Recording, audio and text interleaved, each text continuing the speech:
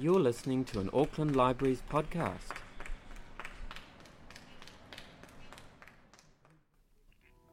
The very first national elections in New Zealand occurred in 1853, when there were only 5,849 registered voters. In order to be registered on that electoral roll, voters needed to be male, British subjects, and property owners. In addition, they were almost exclusively Pākehā. Over time, the franchise was extended to Māori and women. Today, the current electoral roll numbers more than 3 million people. In this series, we feature presentations which cover a broad range of stories from Aotearoa New Zealand's evolving systems of governance, going all the way back to 1853. So what we've got next is we've got a treat. We've got Judith Bassett, who is going to be talking to us about family history, and that'll be of some interest to the family historians in the room, and also to the historians who might be interested in doing their family history. Michael forgot one thing, and that is my favourite story about Coates. Coates was just immensely attractive to women, obviously. I don't think he was really chased them exactly. They just fell all over him all the time. And the best story about Coates was when he was in Canada in Peter Fraser's administration during the war, trying to round up armaments and things like that from the Canadians. And sorry, I'm getting all excited. And he was a man then in his 60s, and his 23-year-old chauffeur, his driver, fell wildly in love with him, broke her engagement, and announced she was coming back to New Zealand with him. And it took a lot of fancy footwork to persuade her that was not a good idea. But Coates was quite a man. Excellent. Now, I'm here on false pretenses, really. I'm not at all sure what I'm doing here. The instructions got a bit blurred in translation, and mine is much more a talk on how to move a family tree into a family history. I see a family tree and a family history as quite different things, and I'm not going to be saying much about democracy, but I'm so sorry about that. What I am going to talk about is how to put a bit of flesh on the bones of a family tree. And you should start with the idea that New Zealand is an immigrant society, that all of our families have come from somewhere else. And that is especially so in Auckland. Only a minority of Aucklanders have both parents born in Auckland, and their grandparents come usually from quite different places, and further back than that, from overseas almost certainly. 19th century history is still within reach, although it's much further back than it used to be. I used to teach courses on the Russian Revolution at the university in the 20th century, and then of course it was in the same century as we are. Now we're in the 21st century, and it's back at the beginning of the 20th, and most of Imperial Russia was much further back than that. It's the 19th century is just barely reachable. Maori came to New Zealand sometime between 1275 and 1375. The canoe histories and the tribal connections are very important to capture if you're going to do Maori family history, and you should get onto that as soon as you can. Your first job is to sort out who came and when. Where did they come from? Either from overseas or from somewhere else in New Zealand, and then add some flesh to the bones. Photos are extremely important, and so are family stories. Interview aged relatives soon. They won't last forever. Don't just leave it to Christmas. Get onto it next weekend and write down what they say. Ask about personality. Ask about skills, about family background. Don't forget to ask about women's household skills. They make a huge difference to our quality of living. By asking any person over 60, and let alone any person over 80, about their grandparents and the stories they remember being told in their childhood, you can get back more than a century. Some remarkable oral history has been done of this kind. Michelle has kindly picked up a photo. It comes quite a lot later, but it's a photo I'll talk about soon. A marvelous photo that just fell into my hands of someone who was important in the history of Southland. She's not a relative of mine, but golly, I wish she was. I'll tell you about her later. But if you ask a person of 80 about their grandparents and the stories their grandparents told them when they were children, as I said, you can get back a long way. You might get only scraps and shreds of memory, but those kinds of bits are extremely valuable. I suggest if you're doing family history, you concentrate on your direct line first. Your parents, your 4 grandparents, your 8 great-grandparents. And then maybe you can branch out. If you come across an interesting side branch or individual, pursue them. Only the other day I discovered that I have quite an interesting and utterly equivocal connection in one of the side branches who was, I think, a transsexual fan dancer. And I want to know quite a lot more about the life of Tiki Turner, the fan dancer who bought his wigs and his gowns in Paris. But I'll tell you more about him some other time. But that's the sort of detail you're after if you can possibly find it. Death certificates. I love death certificates, especially old ones. They are great for fleshing out a story. Our great-grandmothers nearly all died of exhaustion and senile decay. They were the fashionable things in the 19th century. Great-grandfathers didn't die of senile decay. They died of the DTs or miners' phthisis or pneumonia or something like that. Sometimes a man would die of exhaustion as well, and often before he was 50. And they died of dreadful accidents. Look in the Thames Cemetery. The Thames Cemetery is full of little boys drowned in the Firth of Thames aged between 10 and 12, just the time when a boy was old enough to take out the boat and go and get some fish for dinner, and that is a very treacherous piece of water. Young adolescents in frontier towns helping out were killed when a dray backed over them in the street. And children were burnt to death when a candle caught their night clothes. All these things happen quite often. I've got incidents of all of those in my family in quite a short piece of time. Infants died at about 18 months or 2 years old. Usually they died of something that was put on the death certificate as teething. Teething, you say? But if the doctor was a bit more upmarket, they would die of dentition. And of course, it was nothing to do with their teeth. It was the transition from breast milk to bad water that did it. But however bizarre the story, it will have a grain of truth somewhere. And some poor, helpless, feckless infants simply died of failure to thrive. It was entirely their own fault, you understand. But however bizarre the story, it will have something in it. There was the account we were once given when we were writing another biography. Oh, Albert fell off a tram and had a heart attack. We used to run these death certificates past a wonderful doctor friend of ours. And the doctor said, more probably Albert had the heart attack and then fell off the tram.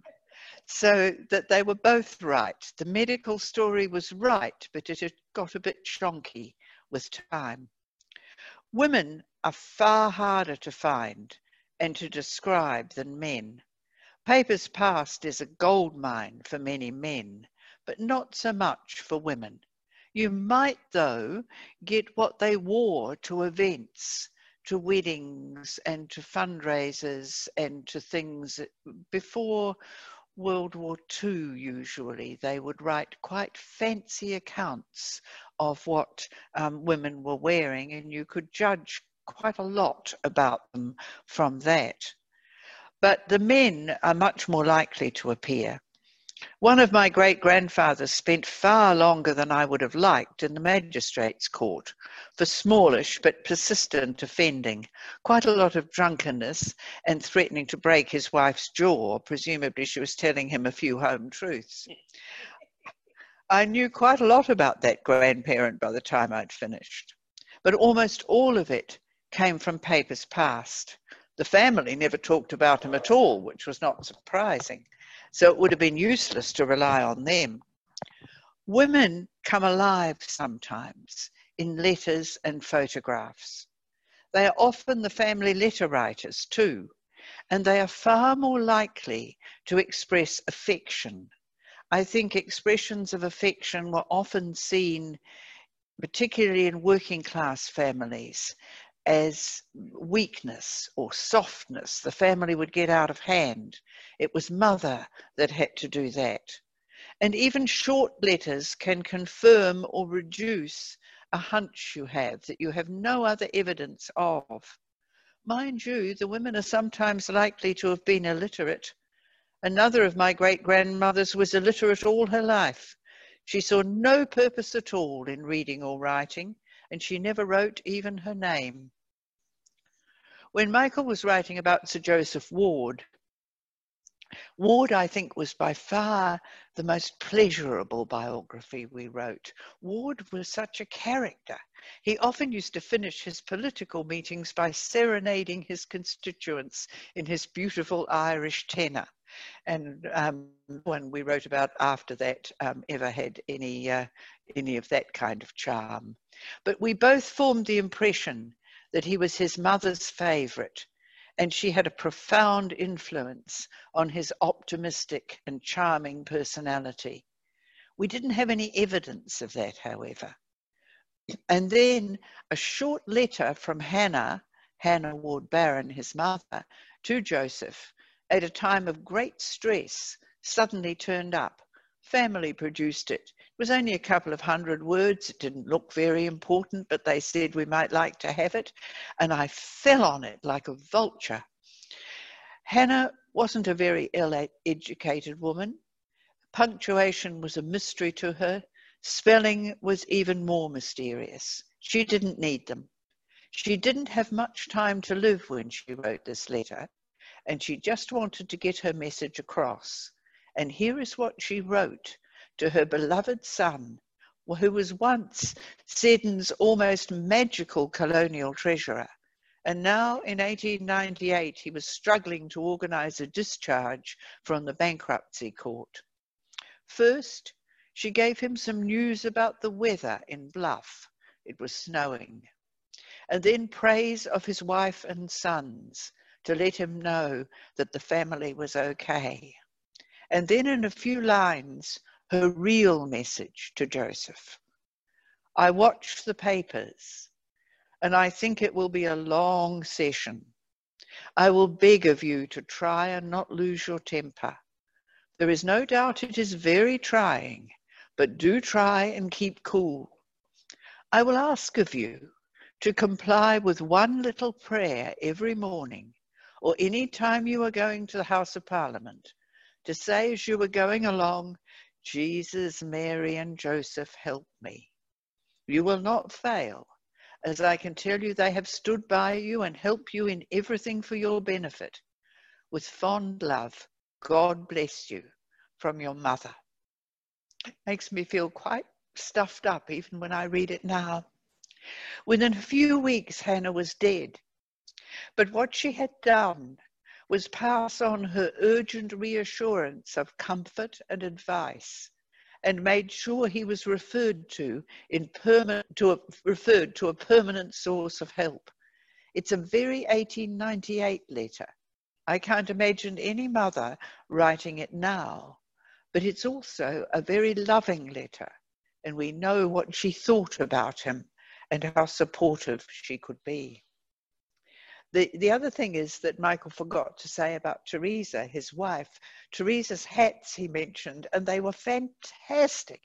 Any picture you see of the wards in any gathering, you will know who they are by Teresa's fantastic hats.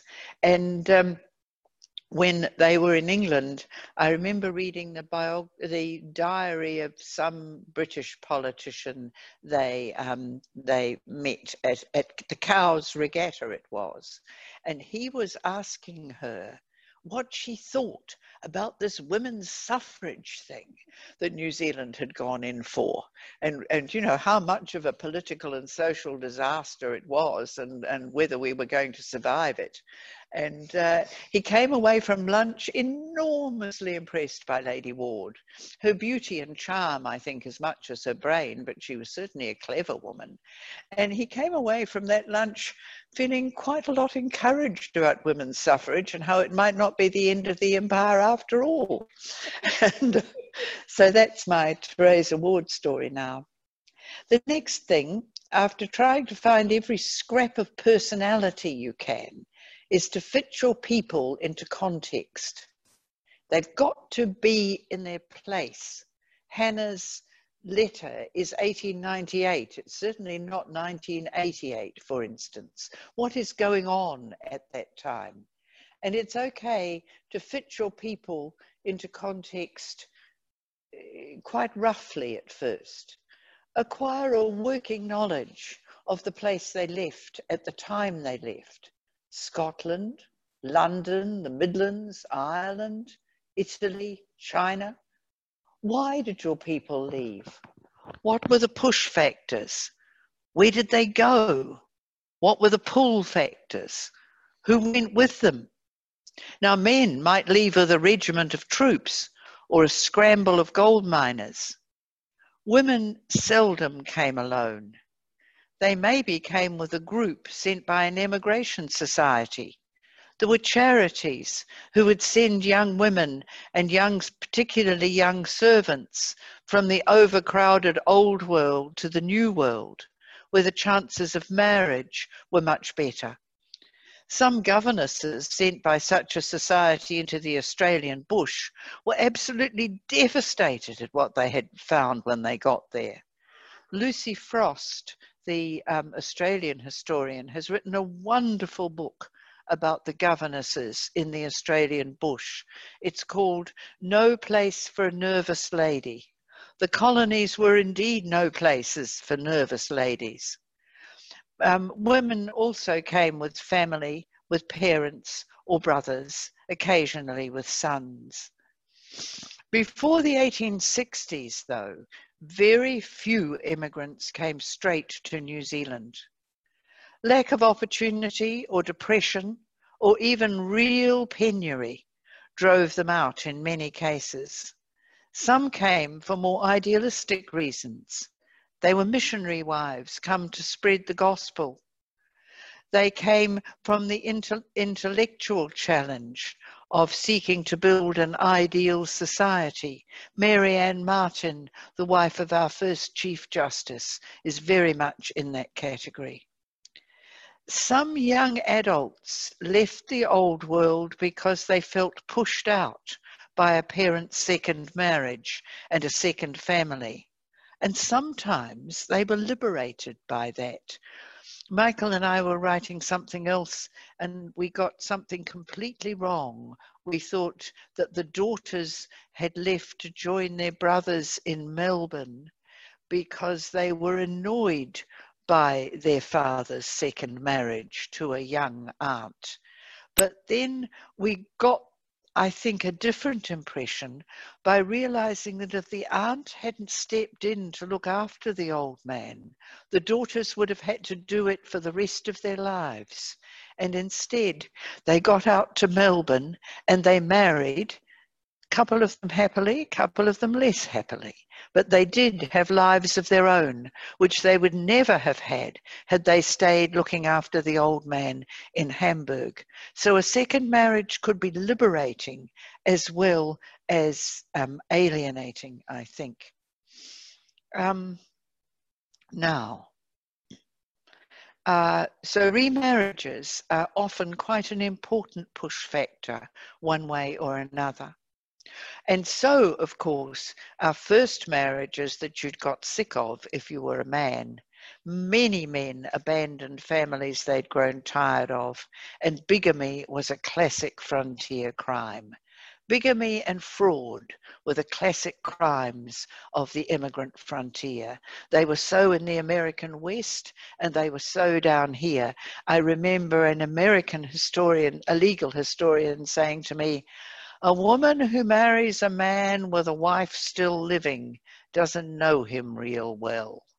Well, she and her family would have known him real well if they'd all been still in New England. But by the time you're halfway to California, nobody knows anybody real well. And that was more so, I think, of Australia and New Zealand. Keep in mind always the Duke of Wellington's cynical remark that pregnant girls and petty crime were his best recruiting sergeants, and very much the same applied to immigrants. And the petty crime thing, I think, applied to my grandfather, great-grandfather who came out as a soldier. Some immigrants hoped to acquire land of their own, but that was not everyone's motivation. Thousands were more enticed by gold to Australia, and they came on to Otago or Thames from there. Australia and New Zealand, remember, were the last bus stops, the last to be settled, but they were certainly not necessarily the nicest, especially for women. Australia had convicts and seriously scary bush. New Zealand had dense forest and cannibals. Those New Zealand company watercolour artists were kept busy painting idyllic images of blue sky and calm water. We like to buy them now to do up an old villa if we're lucky enough to have one in Freeman's Bay or somewhere like that. They show Wellington with mild, grassy, pale green hills, a glassy harbour, and ships at anchor to show that you were not cut off from the old world, but they were nothing more than advertisements. Whalers, sealers, and traders came first. They were all men. Some set up shore stations. There was considerable intermarriage with Maori. Missionaries followed later in the 1830s, usually with wives and children in support. And then in the 1840s, settlers were recruited to the so-called planned settlements.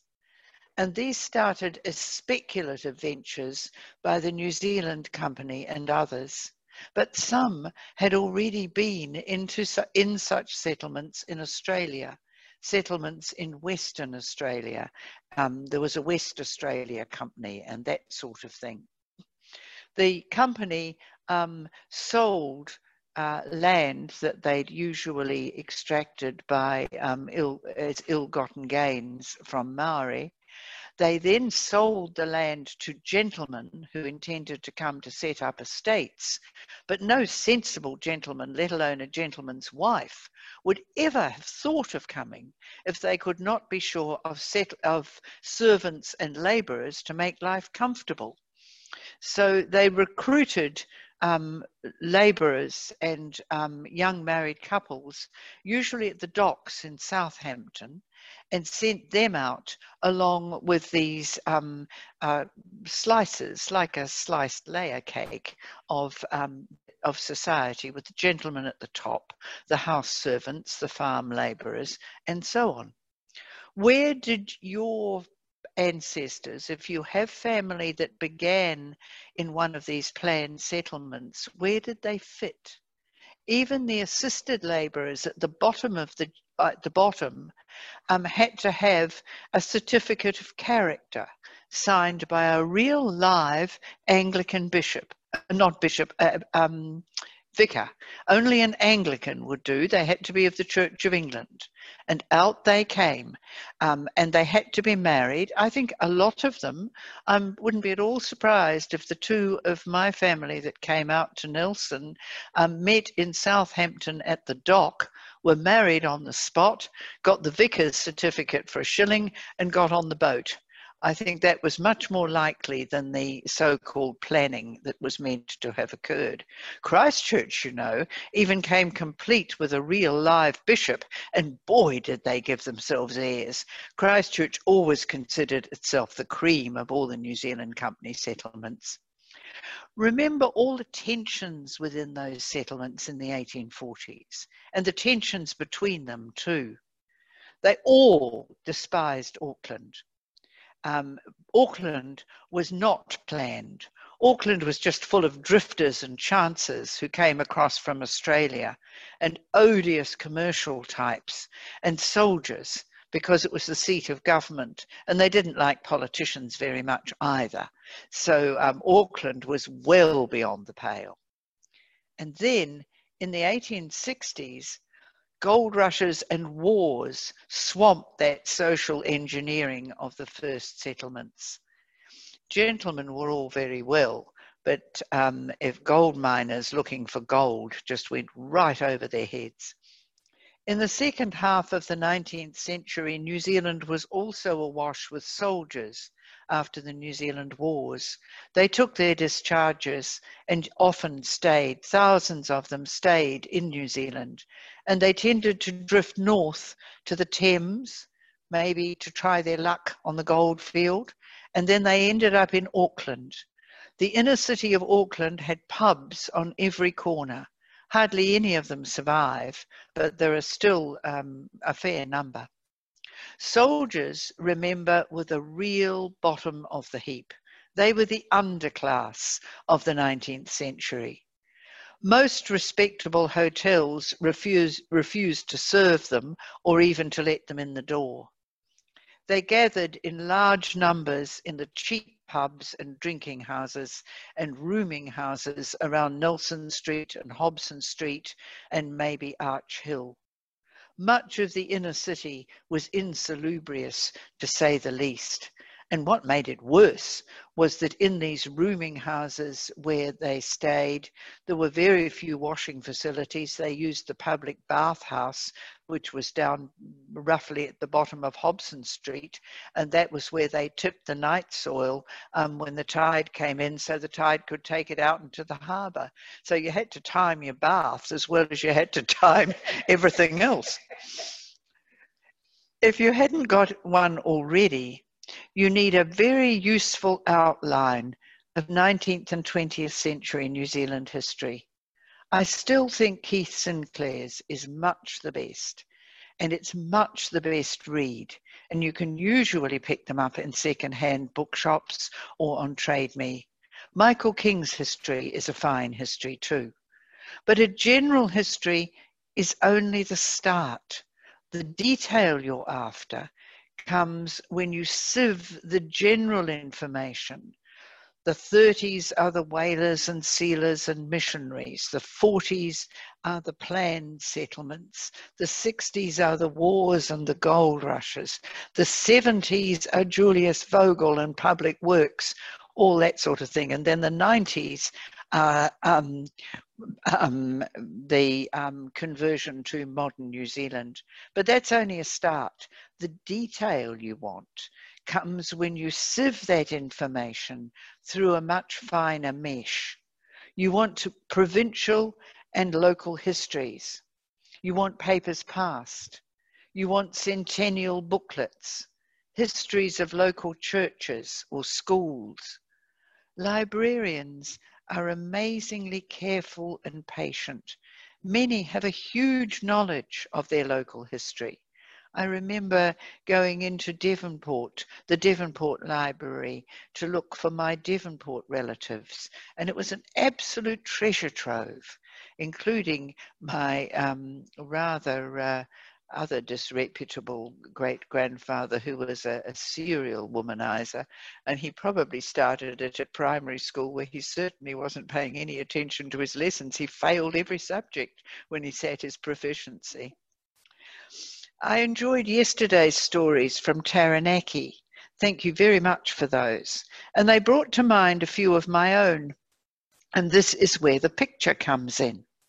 We stayed once with friends in Drummond in Southland, and I picked up the local centennial history just to see what was in it.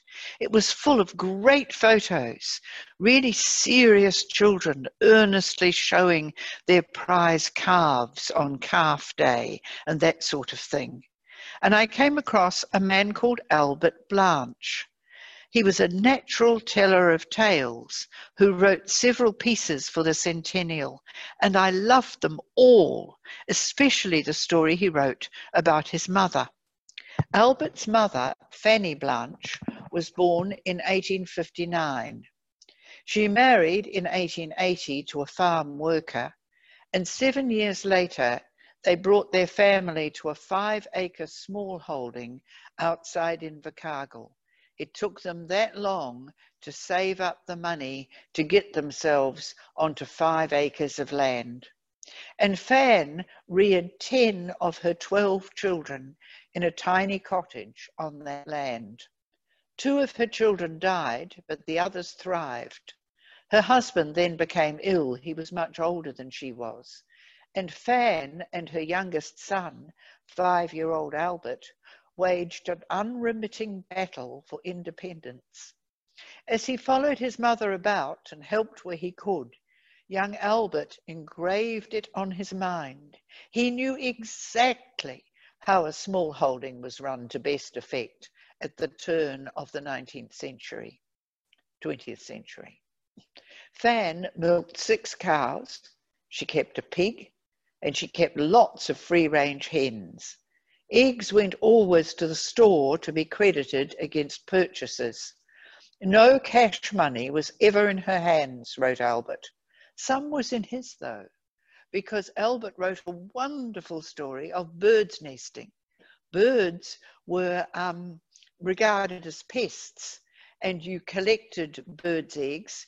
The ones on the really high trees, you had to bring down in your mouth because you couldn't take your box up there to get them. And Albert could get 3 for every 10 birds' eggs he could collect. And it reminded me of tales my uncle used to tell me about his birds nesting in Ashburton, which was a similar South Island grain growing district, and how you faked birds' eggs to make swallows' eggs look a bit more like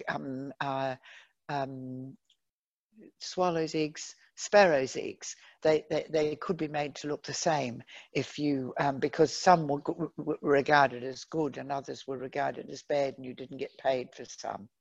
Anyway, Albert did get some cash, and of course it went straight to Mother. Fan cooked on an open fire, and she made bread in a camp oven. Sometimes she did a day's washing in an old bath outside under an open fire under a tree for a better off family in exchange for a sack of coal. When the district became more settled, however, Fan's life greatly improved, and she built a new and very satisfying career as a midwife and a home nurse. And there's the picture you see.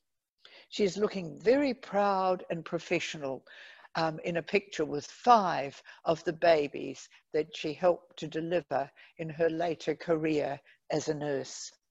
She retired to Invercargill eventually, where she died in 1939, aged 80.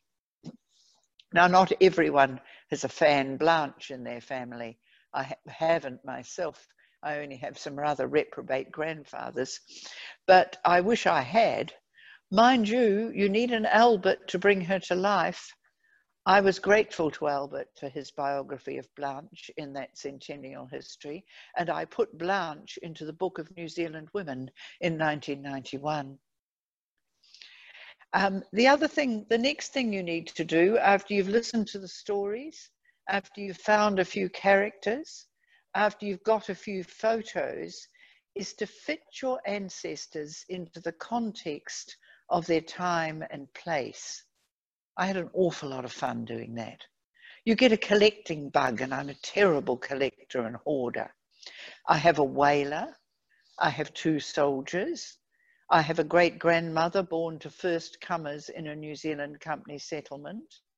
And that's where the story about the good character and the Church of England vicar comes in. I remember standing in archives in the National Library and looking at the New Zealand Company register and looking up their name. And there it all was. All those certificates of character, all signed off with initials by the same vicar who must have got a shilling or maybe 6pence. And there they were, all certified respectable, because the New Zealand Company would take nothing else. As well as those, I have a gold miner. I have an illiterate great-grandmother from the East End of London. I have another who died in the shelters at Green Lane of TB in the 1940s. I have a vaudeville actress from the very early 20th century. I have 2 soldiers who served in World War II. Nothing about that's very upmarket, but they all have some kind of meaningful context. I would quite like to have a missionary. I'd quite like one relative, even by marriage, even a mere connection, as Jane Austen would put it, who signed the women's suffrage petition. But no luck, they all stayed home. But they did put on their best bonnets and went off to vote, though, because they're all on the rolls. Michael has a great uncle who was killed at Gallipoli. Now, he's worth a couple of gold miners any day. And I think it's quite important to know where your people come from. The ancestors from the 19th and 20th centuries are near enough in time for us to hear at least faint echoes of their personalities, and particularly to get some sense of their skills. They often had physical skills that we don't have these days, and that's very important to my sense of family history. And that's what I'm writing down for my children to read. It's a long task, and it requires quite a lot of judgment and imagination. I'm immensely grateful to the relatives who've appeared out of the blue with years of work on the wider family tree, which they have so generously shared. And when I'm writing it up, I use the word maybe a lot. And you almost need to put it in bold because it is mere speculation. The family tree is solid. Those dates generally have something to them, although you can't always be sure because your relatives giving information to people were quite scatty, quite often. And sometimes they had a lot to hide, like one of my great-grandfathers did. So you can't rely on those dates entirely. What I have too is a little unbalanced because some ancestors are far more hidden than others. I wish I had asked more questions when my grandparents were alive, but 3 of them died before I was 5, so that wasn't much use. An aunt or 3 were invaluable, and I should have talked to them a lot more. I wish I were a novelist. I wish I had more skills in oral history like Megan does. I constantly have to change the draft when more information comes to light, and one of my maybes is not sensible. I had one grandmother who my cousin and I thought had married rather well and had moved off from the depths of the inner city and my deplorable great-grandfather to marry a second time and go and live in St Heliers. And we thought she'd definitely gone up in the world, but it was long before the waterfront road went in, Tamaki Drive, and she hadn't gone up at all. She just moved to the boonies. And they had a son in Devonport, and it was quite clear she hadn't gone up in the world because twice I discovered in papers past, not 1, but 2 separate advertisements asking for anyone who'd found a lady's black handbag on the boat. and containing a set of false teeth. So she hadn't gone up in the world. She had started to mislay her false teeth on ferry boats. And so I had to cross out one maybe and talk about something else. Anyhow, I wish I were a novelist, and I constantly have to change my drafts. The 20th century is a little bit less shonky than the 19th century.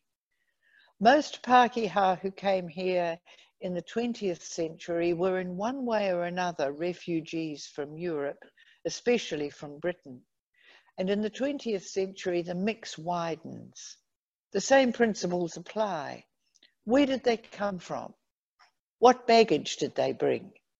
It's very hard to imagine Peter Fraser's energetic and disciplined search for social justice and his love of poetry without taking into account his people's suffering during the Highland clearances and the stern Presbyterian faith in which he was brought up. Peter spent a long time reading the Bible, savouring the language of the hymns, listening to the cadences of correct English, working out the right thing to do and making sure he did it. And he didn't slack. His staff came to idolize him. But the one thing they did dislike were his enormously long work hours, because a 10-hour day was nothing to a prime minister who had been reared a strict Presbyterian in the Highlands. And it was quite a long time for civil servants in Wellington. You might have to return to the places of origin to talk to relatives and friends. A friend of mine was obliged to make several quite long visits to Italy, the lucky thing. Diana Wichtel has written an engaging book about tracking her Polish origins, and I think that's well worth reading. But in these days of COVID, a visit to rural Nelson or a few days in Thames are not to be despised. There's a much more varied mix of migrants in the 20th century. We were nearly all British, Maori and British earlier. But for Maori too, the tribal backgrounds have been enriched or tangled by 20th century urbanization. And the same is true of Pacifica people, who came in numbers from the 1960s on, more than half a century now, and their families have often become more mixed. A great aunt of mine once said, "Oh dear, there's Mabel clambering around the family tree again." Well, you do need to clamber a bit. You need several branches to work on if you want an interesting result. But too much information about names and dates without context may, I think, produce a thin result. Getting back further than the 19th century can easily be done now. But what is a forebear who may have been married to a child of Charles II? There were plenty of those to go around. Or a person who fought for King Harold at the Battle of Hastings to me. You can't know these people. There are wonderful family history sites these days that make it possible to climb a long way back up the tree, unimaginable distances. But in the search for more and more names and more dates, you very easily lose the context. And when you lose the context, you lose the people. My advice would be to work with what you have. It is more satisfying to work with people you can slightly recognize, whose names you know or which echo. And if you want something your children have a chance of recognizing, it needs to be done as soon as possible. And the best of luck on your journey. Thank you, Judith. That was very good. I liked the evocative little anecdotes all the way through. Very different way of talking about family history, I found, and a bit of political and social history that were all woven into that. It was brilliant. Thank you.